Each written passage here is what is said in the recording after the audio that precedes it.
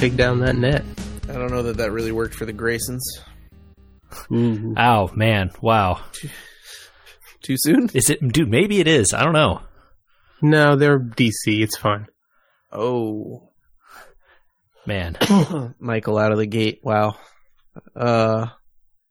Welcome to a somber episode of We Were Gamers. We're also comic bookers, episode 130. General pop culture followers. Yeah, we often cover pop culture items, more TV and movies than comics, I would say, directly, or other pop-related things. It's weird to say, having grown up a comic book fan, especially reading like Spider-Man comics out of the Sunday newspaper and stuff like that, to call that pop culture, because it definitely was not when I was a kid. Pop culture? Yeah, for sure. You know, like pop culture was 102.7 Kiss FM and all that stuff. That is a Southern California radio station for those of you who maybe don't know the area. Fair. Good point.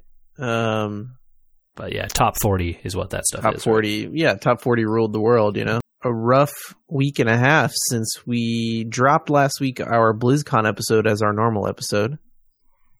And, you know, BlizzCon has had its own share of controversy, I would say. So Michael brought us straight to maybe the biggest news of the day that we record, which is Stan Lee passed away today at 95. You know, I saw a meme about this, which, you know, always, of course there are memes, it's the internet. And it was the Stan Lee version of the Drake meme where he's like doing the no and then the yeah. Mm-hmm. And the no is passing away young due to drugs or overdose, and the yeah is living a long, fulfilling life, making everyone happy. Like, yeah, 95 is a heck of a run, even if you're not Stan Lee. I can't believe up and through his very early 90s how he was still making appearances in movies. I saw him give a speech for over an hour at my alma mater for when he was maybe in his late 80s. He's got to have been in his late 80s, and I would think that most people would just want to sit on the couch and watch TV at that point. And he had to leave because he had something else to do at the end of that. And I'm like, how does an 80-year-old go give over an hour speech standing up the whole time, where he's yelling Excelsior and all sorts of stuff, and then goes and does another engage, you know? Yeah, the man was a jet setting up until his 90s. Like, yeah. I think that if you find true joy in this life and manage to bring it to others so effortlessly, I can't imagine, you know, how wonderful he must have felt every day. I hope he did. Because, wow. It's amazing. Do we need to, like, list off maybe our most influential Stan Lee character or moment or whatever? Oh, I don't know that I could pick one. Yeah. You know, I would say, you know, I definitely saw more of him later in his life than earlier. You know, I was not into comic books as a young child. I kind of got into them as a teen and older. But I think that just every time you saw the man on the news, or anytime you saw him, you know, out in the, you know, in his later years, I guess, I don't know what he was like as a, you know, a young man, not an old man. But he was just always so happy to be saying, hey, you know, you can create, look at all this stuff that I did, you know, you can do this too. It wasn't just like, you know, I'm not special in that I did this stuff. I did it because this is like what I believed in doing. And, you know, these kinds of worlds and these dreams that you people have, you could do stuff with those too. And he just always had a positive message to send, and that was really uplifting, I think. Yeah, I definitely remember his appearance in Kevin Smith's Mallrats movie where he gives that speech and he says, at some point I was just writing myself. I just took a little part, and said, if I'm feeling, this is how I feel when I feel angry. And that was the Hulk, and giving characters emotions. Superman came before Stan Lee, and I like Superman as an icon of American culture, but overall, Superman, and people have heard me say this on the podcast and in person before, Superman is not that interesting. He's had some interesting storylines, etc., but that's because he's almost sometimes an emotionless prick, and at the best of times has nothing that you could ever think would hurt him. You know what I mean? And so his emotions really fall flat a lot of the time. I think Stan Lee was maybe one of the first guys that said it was okay for characters to feel frustrated and to really have personal flaws. I don't think American comics really had gotten to that point beforehand. And I mentioned earlier, I used to cut Spider-Man Sunday reprints out and paste them into a little notebook that I had. And I did that with family. So that had a pretty big memory overall for me. I don't know that as I got older I stayed with Spider-Man as much as maybe a lot of other people that came with him younger. I know the X-Men were all pretty big in my book. I don't know. It's just gonna be. It's weird. I don't think it's hit me yet entirely. You know how sometimes you feel like somebody's still kicking around doing something even if you don't think about them for a long time. I think even if, obviously, Long since has the reins of Marvel and, the movies and all that sort of stuff. It's not like he was there, being the guiding vision behind that stuff anymore.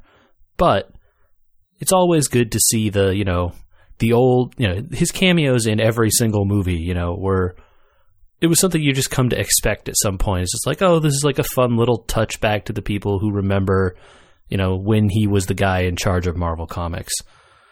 Sure. And, it's going to be sad not to see that stuff anymore, for sure. Yeah, well, I feel like those moments are going to get some people, too, because they're done filming Captain Marvel, right? Yeah, so there will certainly be... Potentially his cameo in Avengers, too? Yeah, so is he... I hate to say this, but he didn't make it past Captain America, Yeah.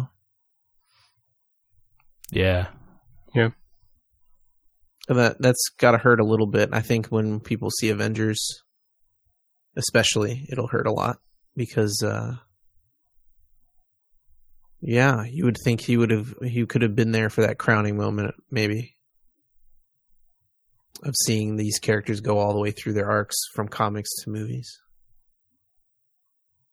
Anyway, it's about all I have to say about it. There's too much to say about Stan Lee. We could be here all night. Yeah, I mean, there will be books and all sorts of things written about him in the time to come, and I'm sure we'll all read a lot of it. So definitely. It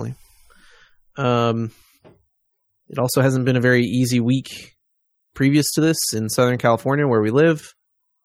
I want to just throw a shout out to especially victims, but also firefighters of the California wildfires. I don't know if you guys have known anybody affected by them, but we had some family evacuated, and I also know somebody that lost their home of 40 years in Malibu. So it's just kind of weighs really heavy, not just in the air, but also on the mind, knowing, there are 200 plus people missing in this state and many more to come.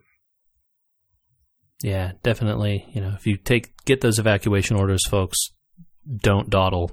Get out.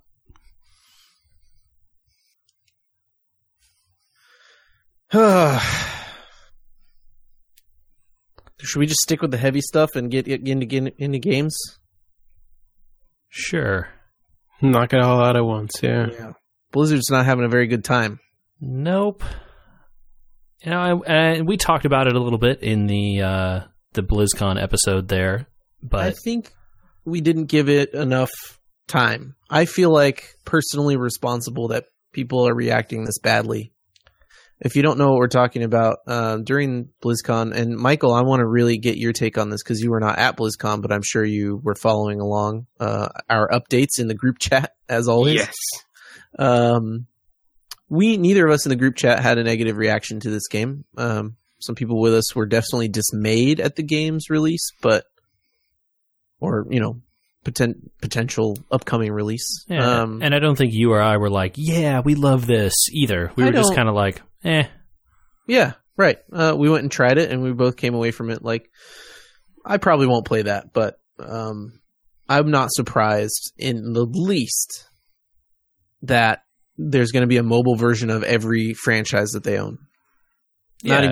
Not even surprised at all that if in the next year every mobile franchise they own has a mobile game. You know what I mean? Like, my words are getting all jumbled up, but seems to be the way that the world is trending these days. That's the way. It's the way it goes.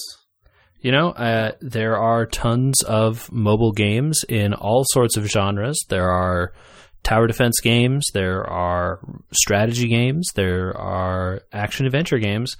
You could have a StarCraft mobile game, you could have a Diablo mobile game, they already have a card game. You know, there's really nothing stopping them. You know, the ingenuity is the only limit there, I think. Right. And, you know, Blizzard is a company and wants to make money, and there's a lot of money, and way more people have phones than PCs. Absolutely.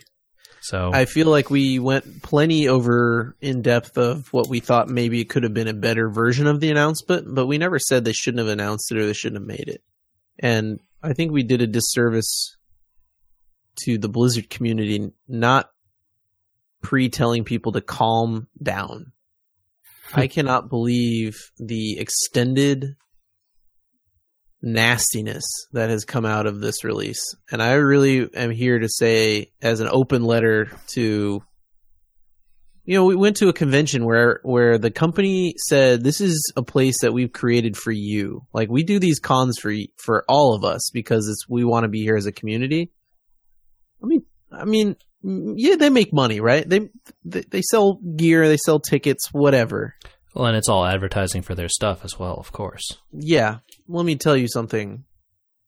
It's really easy to flip a switch and not do those events. Sure. Yep. You know? I can't believe the negativity coming out of it.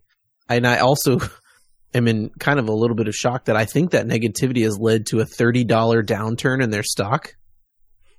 Oh, wow. I mean, you know, activist investors are one thing. I don't think the fundamentals of the company have changed.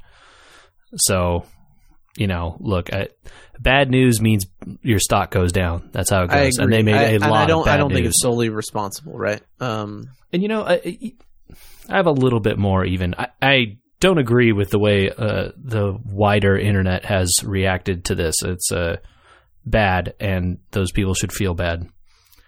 But Blizzard isn't blameless here. They cultivate that community. You even said it, like how this is for you. You are our family. We're, you know, all together. And then they treated that family pretty bad. You know, You think so? Here, Michael, jump in here. Because I kind of had a follow up for you guys based on something that I know we talked about offline after you did your recordings last week, which was the announcement that wasn't at BlizzCon and then leaked out later. Oh, right. Yeah. Well, we of course went over that, and I don't think we mentioned it since the podcast. We had mentioned in our recording that we thought they should have, you know, ended the thing by saying either moved Warcraft 3 to the end or said at the end, Diablo 4 is coming, by the way. We don't have anything ready. Yeah, just put it out there. And that changes the tone of the announcement. Right. And that's fine.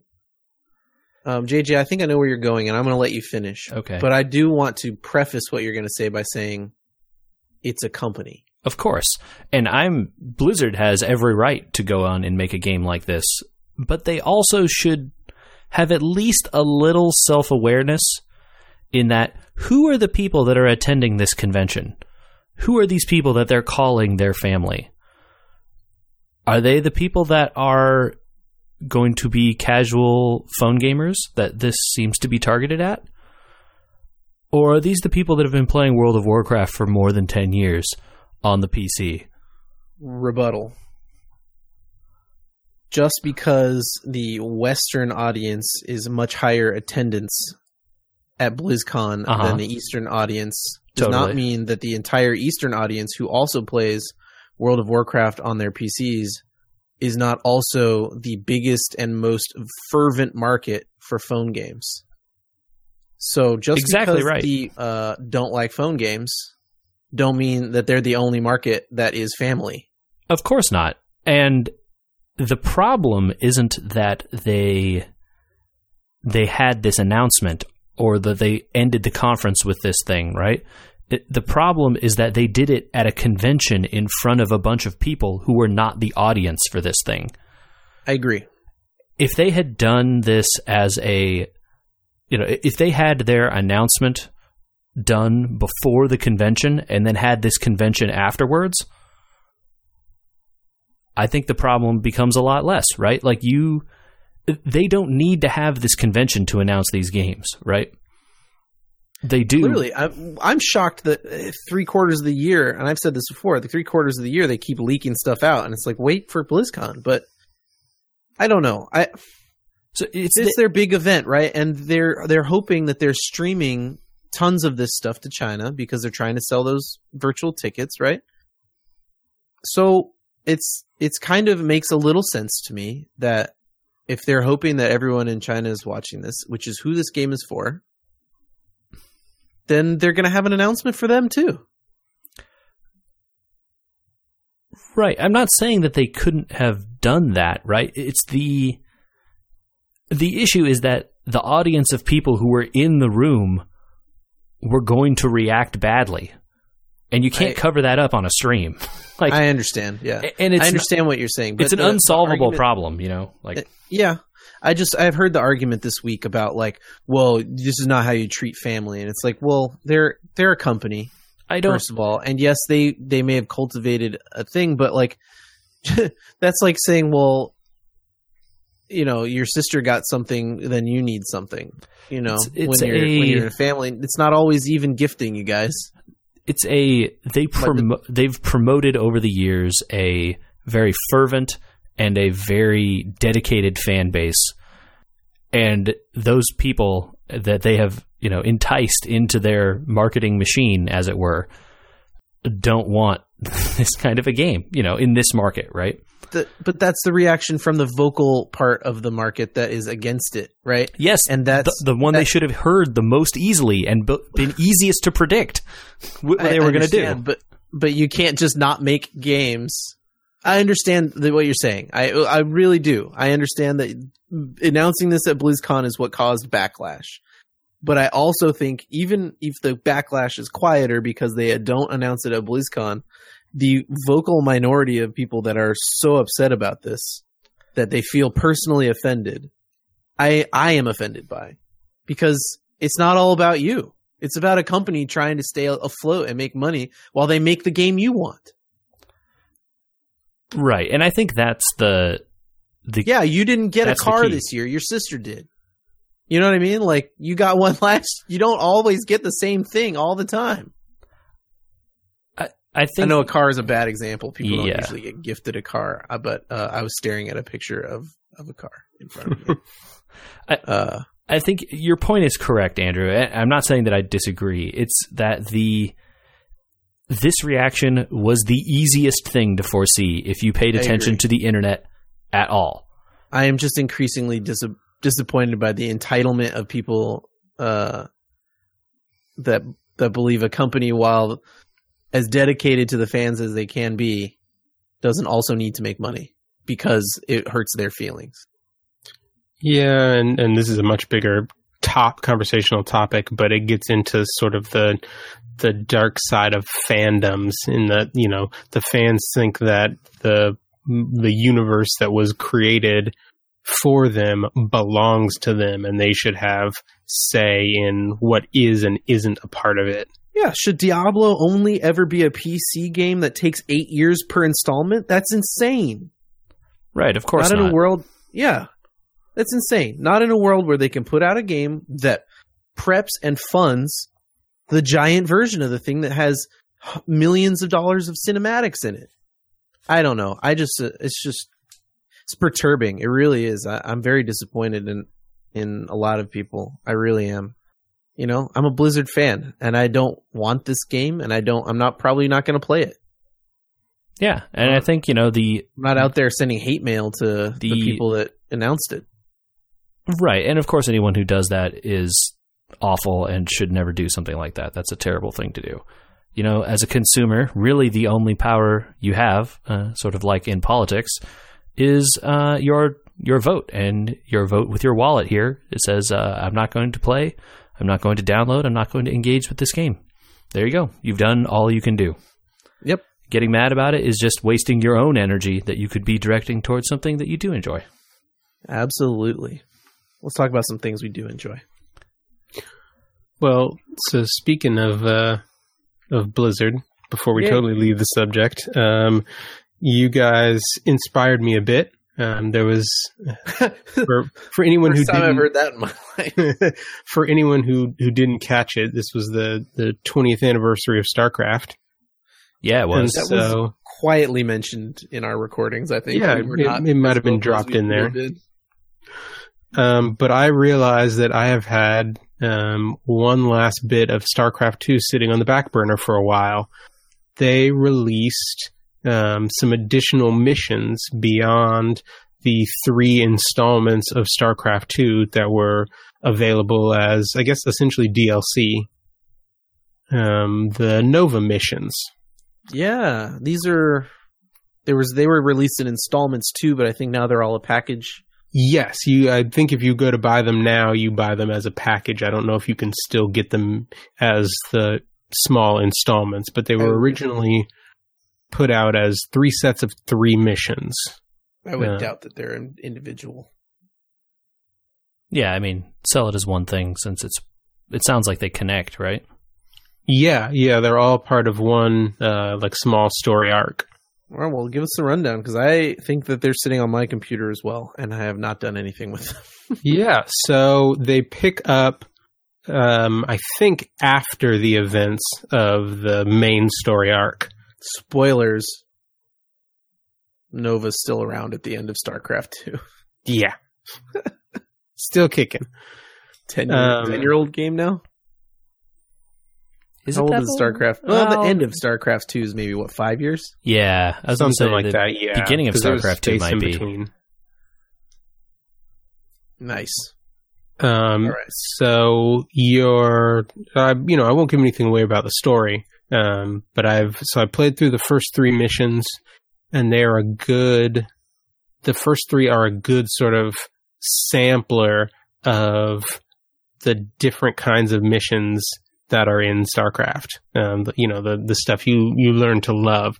So the very first mission is I'll say an exfiltration mission. Standard Ghost. You're in a facility and you have to escape. Cool. Mm-hmm. And then a mission, the second half of the mission is something that I don't think that I have ever played or seen in a StarCraft mission. It's a bike chase scene. What? So, side scroller, up and down. You're on a oh goodness, I'm blanking on the name of the unit. Vulture? Yeah. You're on a Vulture, and you're basically racing along a highway. That's very cool.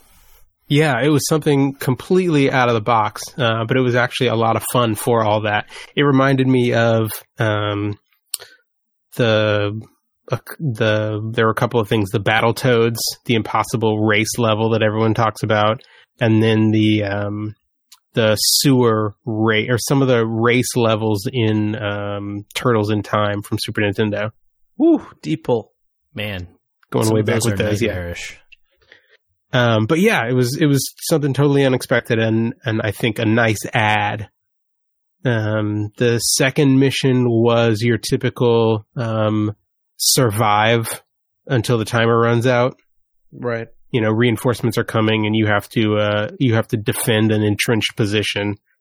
And there are like 4 or 5 routes from the Zerg base to where you are, and you have to strategically place your units to set up choke points, basically. So did you go on the offensive, or did you sit back and defend? I probably went on the offensive a little more than I should have. So the base was getting hit a little harder than I wanted towards the end, but I survived the 20 minutes. I would say paradoxically, a lot of those defense missions are actually solved better by offense and just wrecking the enemy completely. Oh yeah, you're absolutely right, and Blizzard knows it because a lot of the achievements for base defense missions are like, did you go destroy any of the Zerg base? It's like wipe out the enemy on the base defense mission. Well, so this one was actually, it was well thought out to sort of keep you from doing that. Because of the terrain, the only units that you could easily move quickly from place to place don't have great stats against ground units. And so you can charge in if you want to, but it's either going to be slow going because you have to walk around everything in your way, or you can go up over the top, but as soon as you're down on the same level as everything else, you're at a disadvantage. Oh. So I think it was well thought out to sort of force you into being creative with how do you prevent incursions. Cool. I see. And then the last one was you need to station 6 garrisons in an area that's been overrun by the Zerg. So you have to sort of clear out small sections of the map one at a time and then get a certain number of certain specified units to each position. And the more garrisons you station, the more they help you clear out the map, because the units can't be touched once they're in the garrison, but they can fire out. Which was definitely a mission that I took advantage of the permacloak and just ran Nova around the map clearing stuff out. They also introduced nukes for that mission, so it makes that task a lot easier. You just walk the nukes forward. I liked, by the end of StarCraft 2, the hero units were just so unbelievably powerful. Kerrigan, in the main campaign, is basically invincible. You can almost win some of the battles with just her, and you don't need to make bases. Yeah, I did some of that. And they've got the same sort of skill tree and unit upgrades. I like that they tweaked the unit upgrades a little bit, in that for the different types of units, be they people or vehicles, you can apply, you have one of each kind of upgrade, but you can pick which unit to apply it to. Right? So there's an upgrade where you can have additional units be able to jump up cliffs or onto buildings, and you can either give that to Hellbats or to siege tanks.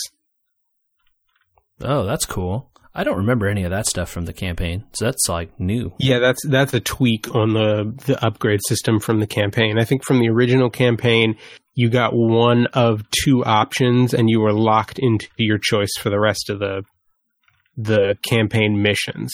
Right, so you could either do Zerglings split in 2, or they can scale cliffs. The only benefit siege tanks have is they can't see up high ground. Yeah. Or the only downside. Now it's just, all siege tanks. You don't really want to scout with your siege tank anyway. That's fine. I think a flood of Zerglings coming over the back of a base, because they can scale the... It's a pretty devastating move. Yeah. Right into the workers. Ooh. Yeah, but it's been good. I've thoroughly enjoyed it. My skills are horribly rusty.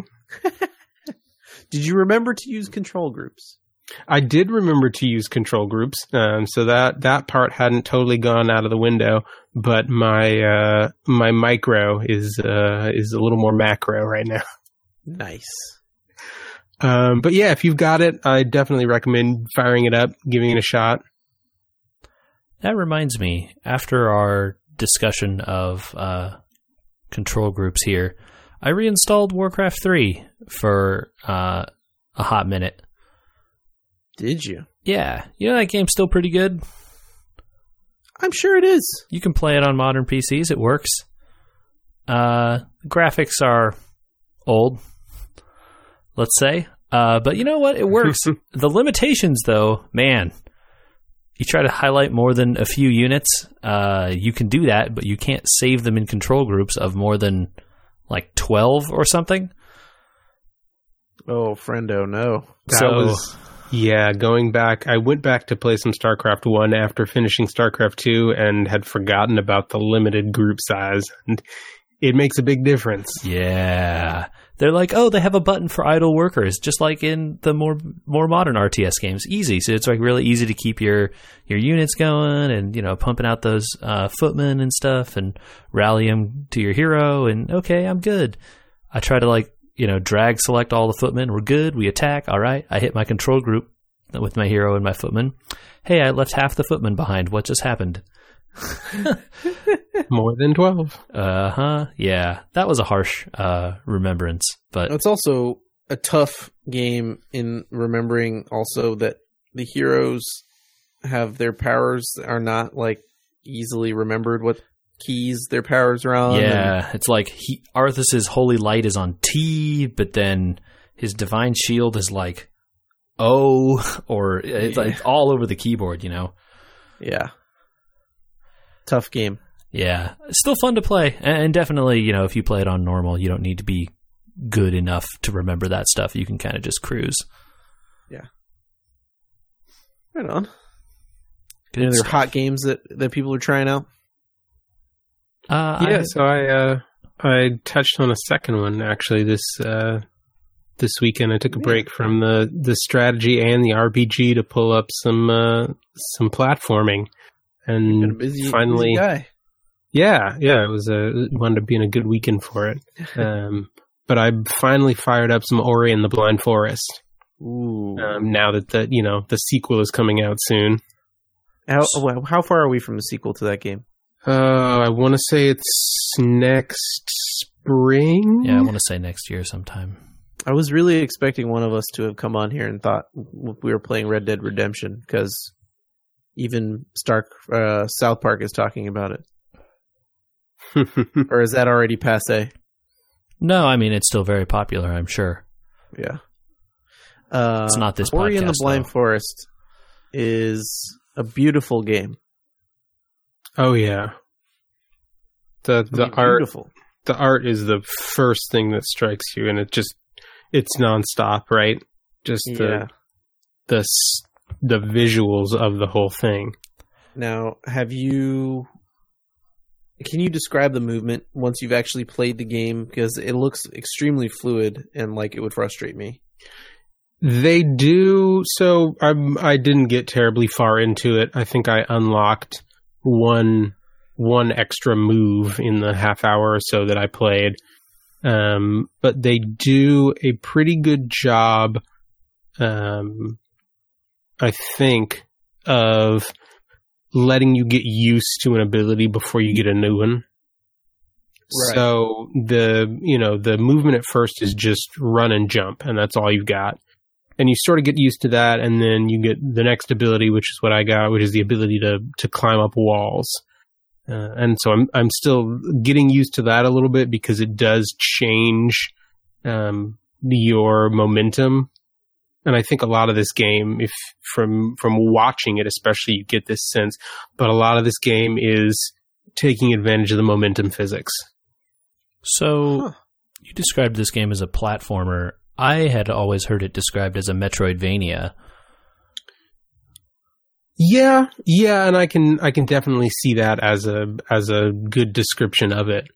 Definitely the powers are like grabbing the Metroid upgrades. Yeah. You have to go get the powers, right? Or you have to go get... Well, some of both. There's a skill tree as well. Yeah. Okay, that's a little so different. Yeah, maybe a Metroidvania might be a more apt description, especially with the map and the... Well, it definitely seems like the movement is pretty different from your stuff like Hollow Knight and Symphony and those kind of games, though. So it's very fluid movement, and your move is also kind of your attack, if I remember from what I've seen in the speed runs. Yeah, so to start with, you get an attack that's kind of like firing energy pulses. And then later, I think you get the ability to launch yourself as an attack. So it kind of diverges from the normal whip and pulse gun sort of thing. Right. Yeah. One thing I was not expecting, or maybe prepared for is a better thing to say. So, having seen this mostly done as a speed run, all of the speed running community skips over the prologue.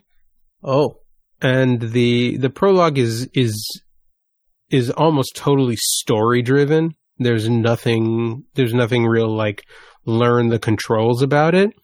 But all that being the case, the story will remind you of those opening 10 minutes of Up. Oh no. Oh, man. Yeah, it's that kind of like punch you in the gut. I don't need that this week. There's enough going on. I will say, the one thing that has always got me, every picture I've seen of that game, it just looks like, how did they make this happen? It's just so pretty. Even, several years now after its release, it's just so good looking. Yeah. Like, and the art is just amazing. That happened to me a couple of times where I got caught just sort of staring at the art and not paying attention to what was attacking me or what I was doing. Well, Ori, the character, kind of sometimes looks like he should be just blending into a piece of art, I wouldn't be surprised if you lose the character by accident. I don't know. It's probably easier in motion, but I agree. Like the screenshots and stuff, you're just like, man, it's so good. Well, a little bit like Cuphead in that regard, where you're just like, man, that art is so striking. Well, which one are you headed back to first, StarCraft or Ori? Ooh, that's the real tough review here. Because Ori, the way that the game is set up, you can sort of save at any point, so you can dump little bits of time in here and there. StarCraft is, dumping in the time to complete a full mission, but StarCraft will also be probably quicker to get through because it's just 6 more missions. Mm-hmm. So I might bounce back and forth a little bit, but I can definitely see myself finishing up StarCraft first. All right. Good stuff, man. I'm going to round out this little mini Blizzard-ish segment, excluding the Ori talk, with reminding you to go grab your copies of Destiny 2. Oh, yeah, good point. Anybody that, has a Blizzard account, go click that thing. And you just have to claim it. You don't even have to install it, and it's yours forever. Yep, free download. Is it just everyone, or did you have to buy the virtual ticket also? I think it's everyone. I'm pretty sure it's everyone.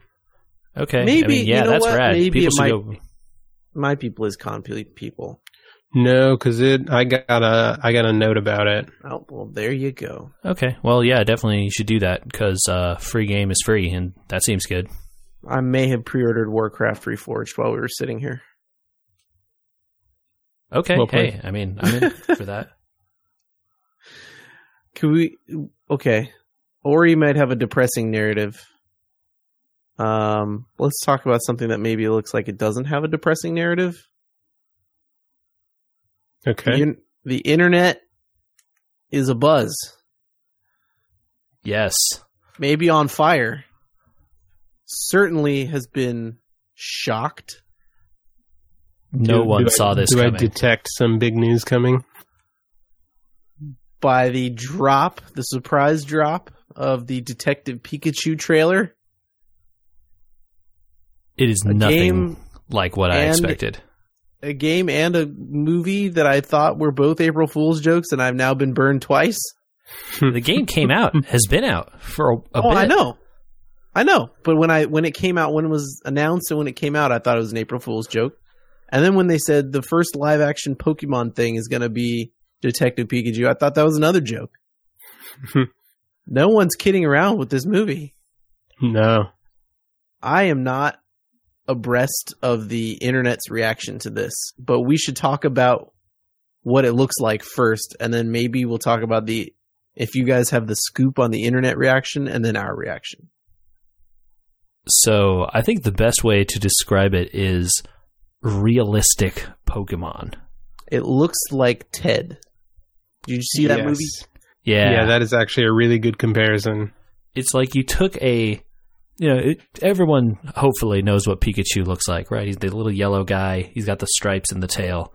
But what if you put like realistic, good-looking fur on Pikachu? Right. It's kind of creepy looking. And then you did that to like every weird-looking Pokemon that's out there. It's like you made big plush versions of all the Pokemon and then animated them like animatronics. The video has a shot of a Jigglypuff on a table. Which looks terrifying, honestly. It's terrifying. All of them are nightmares. Not all of them. A lot of them are nightmares. The Charmander looks pretty cute when he runs towards the screen with his little tail on fire. The lizardy Charizard ones looks like I would run screaming for the hills. I think the lizardy ones look the best because we have a lot of experience with what lizards should look like. The furry ones and the other ones are just creepy. Yes, I think the furless ones will probably provide nightmares to a few people. Yeah. Yes. Well, okay, let's work on the trailer itself first. It's got that kind of like, what was that movie that came out that ended up being bad? I guess I never saw it. This is the part I'll cut out because my brain's not working. Could use some help here. Video game. The world is not real. You're in a simulation. Ready Player One? Ready Player One. That one. It kind of looks like and feels like a little bit of the Ready Player One treatment about everyone already knows this story. Whereas many of us don't already know this story.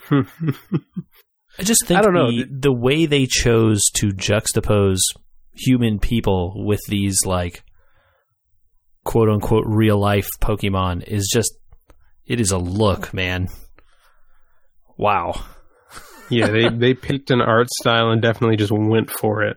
So in this trailer, it follows a kid that may or may not be a police officer. It's unclear. He is the son of a police officer. But also in some scenes, it looks like he's also a police officer.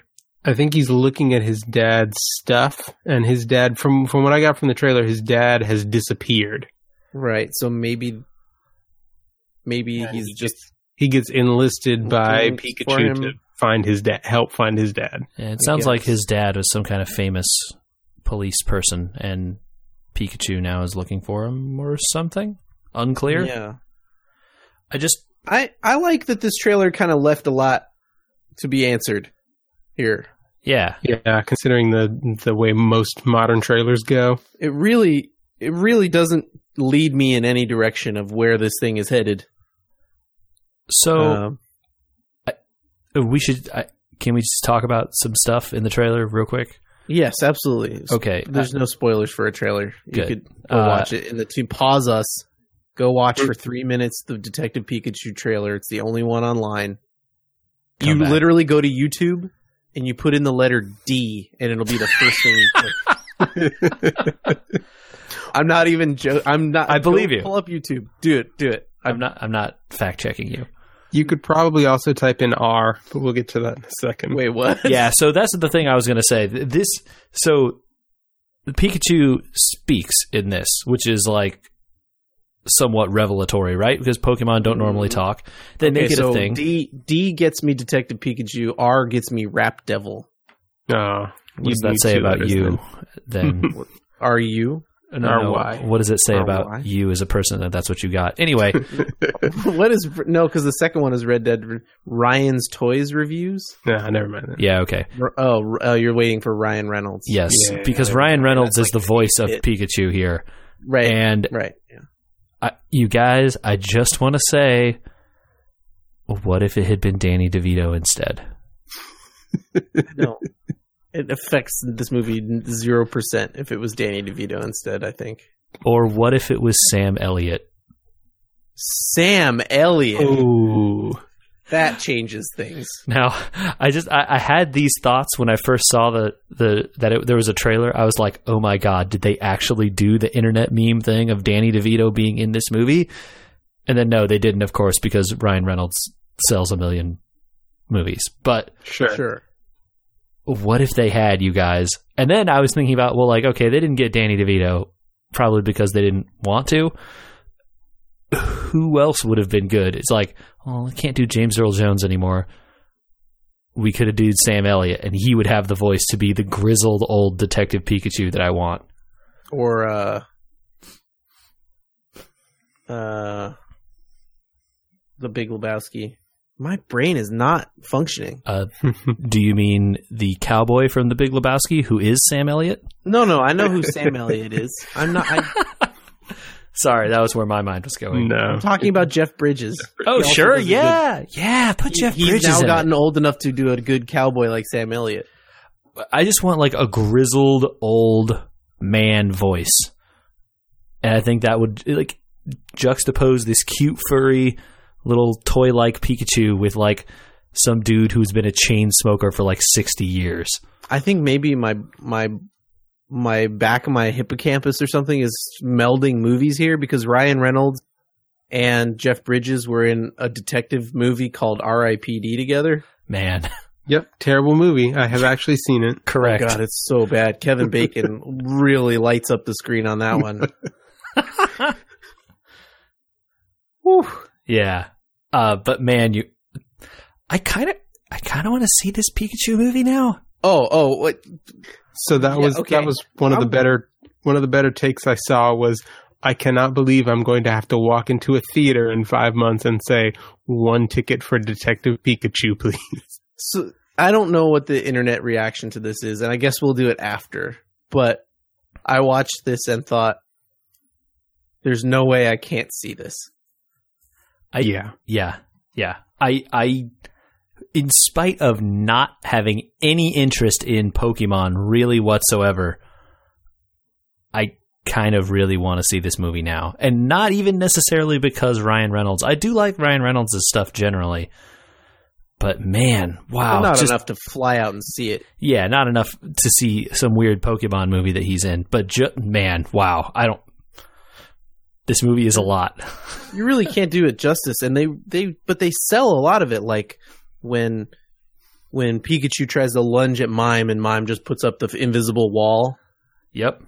But they don't put like special effects or anything in there. He just holds his hands up, and then Pikachu stops dead in the air.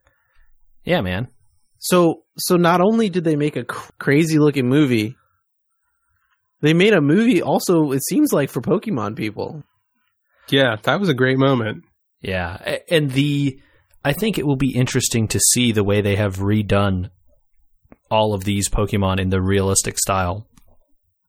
Well, yeah, how will some of them walk? Yeah, how will some of them float? Because canonically, a lot of them don't walk. Or how big will some of them be? Like, yeah. If you go by the lore in those Pokemon entries, some of these Pokemon are like the size of buildings. Or like, they take up football fields worth of space. So, it should be interesting. We'll find out. How much did your heart melt when they gave you the Pika Pika sound? It was good. It was everything. They got it just right. It was everything you wanted it to be. Okay, I hope it was Ryan Reynolds recording that Pika Pika Oh song. my gosh, please. I want that to be true. I want it to be true too. Oh, also I like Justice Smith, who plays the kid. I don't know anything that he's in. Is he? What's he before? Fallen Kingdom, Jurassic World. He was the IT kid. Yeah. I didn't see that movie. I didn't either. But I liked him as well. He plays just enough of the like I am the teen along on this ride that I want to know more. I have sincere fear that he will be the weakest link here. Well, he's certainly getting upstaged by Ryan Reynolds. Well, based on 100% of the time. There's that shot where Pikachu jumps up on a table and he's supposed to be looking at him, he's just static. He has like no expression. Yeah, Pikachu doesn't have any facial expression. No, not Pikachu. The kid. The kid. And I'm like, a Pokemon just jumped up on a table in front of it. He doesn't even like back up. Well, you know, react to it. And I know it's early footage because it's a trailer, but that is my one area of concern, is how well a younger actor will play off of a digital effect. Also, Pokemon jumping up onto tables is probably not something surprising to him. Maybe. In that sure, world, you right? could try and sell bad acting that way. Dang. I'm being overly judgmental. I obviously will wait to see this movie and judge him fairly, but younger actors sometimes struggle with things that are off screen. Yeah, I do not know the entire internet's reaction, but all the people that I have seen on the internet have all just been like, no one knows how to process this. It's a lot. Also, people think the mime is terrifying. The mime is weird. He's weird. He's definitely weird. I don't know if he's terrifying or not. I can't decide. Which is probably a good thing. Yeah, I think no one expected this to happen, and now that it's happening, everyone is trying to figure out if they are intrigued enough by the really, really weird idea to go see this, and like obviously we are. Can you remember? So looking at there's a picture of Pikachu up on our screen here. If you look at the Discord that we have up, that right there, if you imagine it animated, the Pikachu with the hat, that's as far as the Pokemon Company used to be willing to go. Like, if they licensed out characters, if they did anything, you could not change the look of any of their characters, and Nintendo had this problem too. But Pokemon Company was worse because they didn't want people doing horrible things to their, child toys, basically. Yeah. You could only add a hat, and that's why Detective Pikachu only has a hat. You could only add a hat. That's all you could do. And now they have leaned in so far to this that I feel like they're in the upside down. And we're watching something crazy. Brands are getting weird out there on the internet. They have to get brave, man. I don't think it's just brave. I think that it's like people react. Relevant. Yeah, they got to stay relevant. People react to this stuff, and this is a swing, man. They are swinging for the fences here, and I think this movie is either going to make no money or an insane amount of money, and I don't know which it is. And if it makes, I'm right there with you, but I feel like if it makes no money, it's going to get a huge cult following. Look, Venom is crushing records in China. This movie is going to crush records both places. Okay? Yeah, probably. I will call that shot right now. This movie is going to be a critical and financial success. Critical success, unclear, but financial success. Critical now is meta. That's a bit of a reach, but critical on what grounds, right? Like, do you think Roger Ebert is going to give it 2 stars? No, but I think that the Rotten Tomatoes on this will be good. Yeah. Okay. I mean, that's the way people choose how to see movies now. So, not wrong. I just can't believe how hard into this they leaned and how much I feel excited for something that I didn't know I wanted to see. And I know I've been a vocal person about like, oh great, we're making another Magnificent Seven again.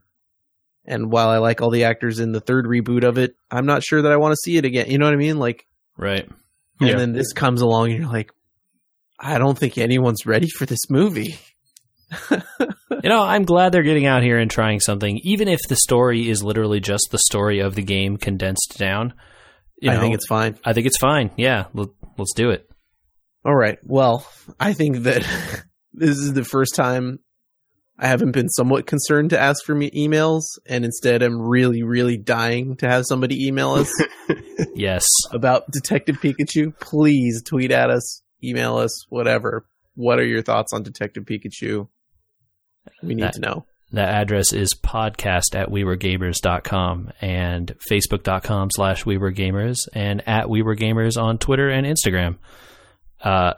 We really need to know. Please email us about Detective Pikachu. I need a reason to talk about this more. And maybe throw us a which Pokemon that was not in the trailer are you most excited to see on screen? Ooh, oh no. Yeah. I'm not. All right, Mike. You know what? Michael's in for that, so we'll do it. You have to read them all. That's fine. Send and them to describe them. Send them to it's a me. Podcast. Okay. It's that time. We always end the podcast during the football season with a little bit of Randy C football. All I have to report is that Cooper Kupp is now in my IR spot. Yep. Sad It's a day. sad season. What an amazing player to just have such bad luck this season. Yeah, you feel for the Sophomore guy, don't year, you? man. Ugh, it's terrible. Yeah, he tweaked his knee there a couple weeks ago, and you thought it was going to be bad, but he came back. I was okay, and Probably then too soon. yeah, possibly. Now he's out. Big bummer. Yeah, hopefully, an ACL is a 50-50 on if the dude is able to come back with a good cut or not. I don't know. I feel really bad for a sophomore player to go through something so horrible. Anyway, I'll probably win my game. I guess I could check it. It's probably over now, right? Yeah, it's all done. Yep. Okay, cool. It was kind of an expected-ish result, although Sony Michel and New England losing to Tennessee. Yeah, getting handled by Tennessee. Mm-hmm. Let's also talk about the Panthers, Michael. Yeah, not. So I saw something right before the game started. They flashed up a stat that the Panthers have not beaten the Steelers in 14 years. After that game, I can see why. One of those teams that has your team's number. So the only saving grace for me, well, there were two, but I have McCaffrey, who was all of the Carolina offense. I was going to say literally McCaffrey versus the Steelers. Yep, and my quarterback is Ben Roethlisberger. One of the funny takes away from that game that I heard was the Steelers knew how to beat the Panthers. They decided to play 11 on 10. They just didn't cover McCaffrey. Took everybody else out of the game. And it worked. Yeah, it did. But yeah, they were pretty relentless with pressuring Newton all night, and he never got into a rhythm. It was a tough one to watch. It looked ugly. Yeah. That was pretty much my notes for this week as well. I think I'm going to win this week in my my big leagues here, and McCaffrey bailed me out in a couple of them for sure. But the rest of my players were kind of just like, they played. That's good. No one did awful. I lost Cooper Kupp. That sucked. Yeah. I don't think I noticed this until looking at the final numbers here just now, but David Johnson actually outscored Christian McCaffrey. No. Yeah, he was that whole game also. Yeah, by half a point, but PPR though. He was They're passing of Arizona. A lot of passing. That makes sense. In your PPR league. Yeah. Nice. Well, no one has anything to rant about? No. If I had lost, I'd left a lot of points on my bench, but I pulled out the win, so I'm not going to be that guy. I left a whopping, if I added all up, 5.2 points on my bench. Yeah, I sort of didn't have a lot of choices this week either because it was bye weeks everywhere in a bunch of leagues. So that was me last week. Blank. Traquan Smith blanked this week. Weird. Considering they didn't get Des Bryant on the field, I would have thought he would have done something. Good thing I didn't put him in the lineup. Poor Des Bryant. Oh man, what a there's another one. I know that Kupp was a non-contact injury and Dez was a non-contact injury, but the sheer volume of knee and ankle and leg injuries year has been shocking, and I cannot understand.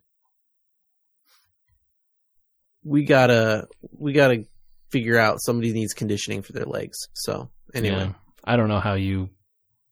Yeah, because it's every year the NFL, man. Yeah. All right. Well, what is the quote, buddy?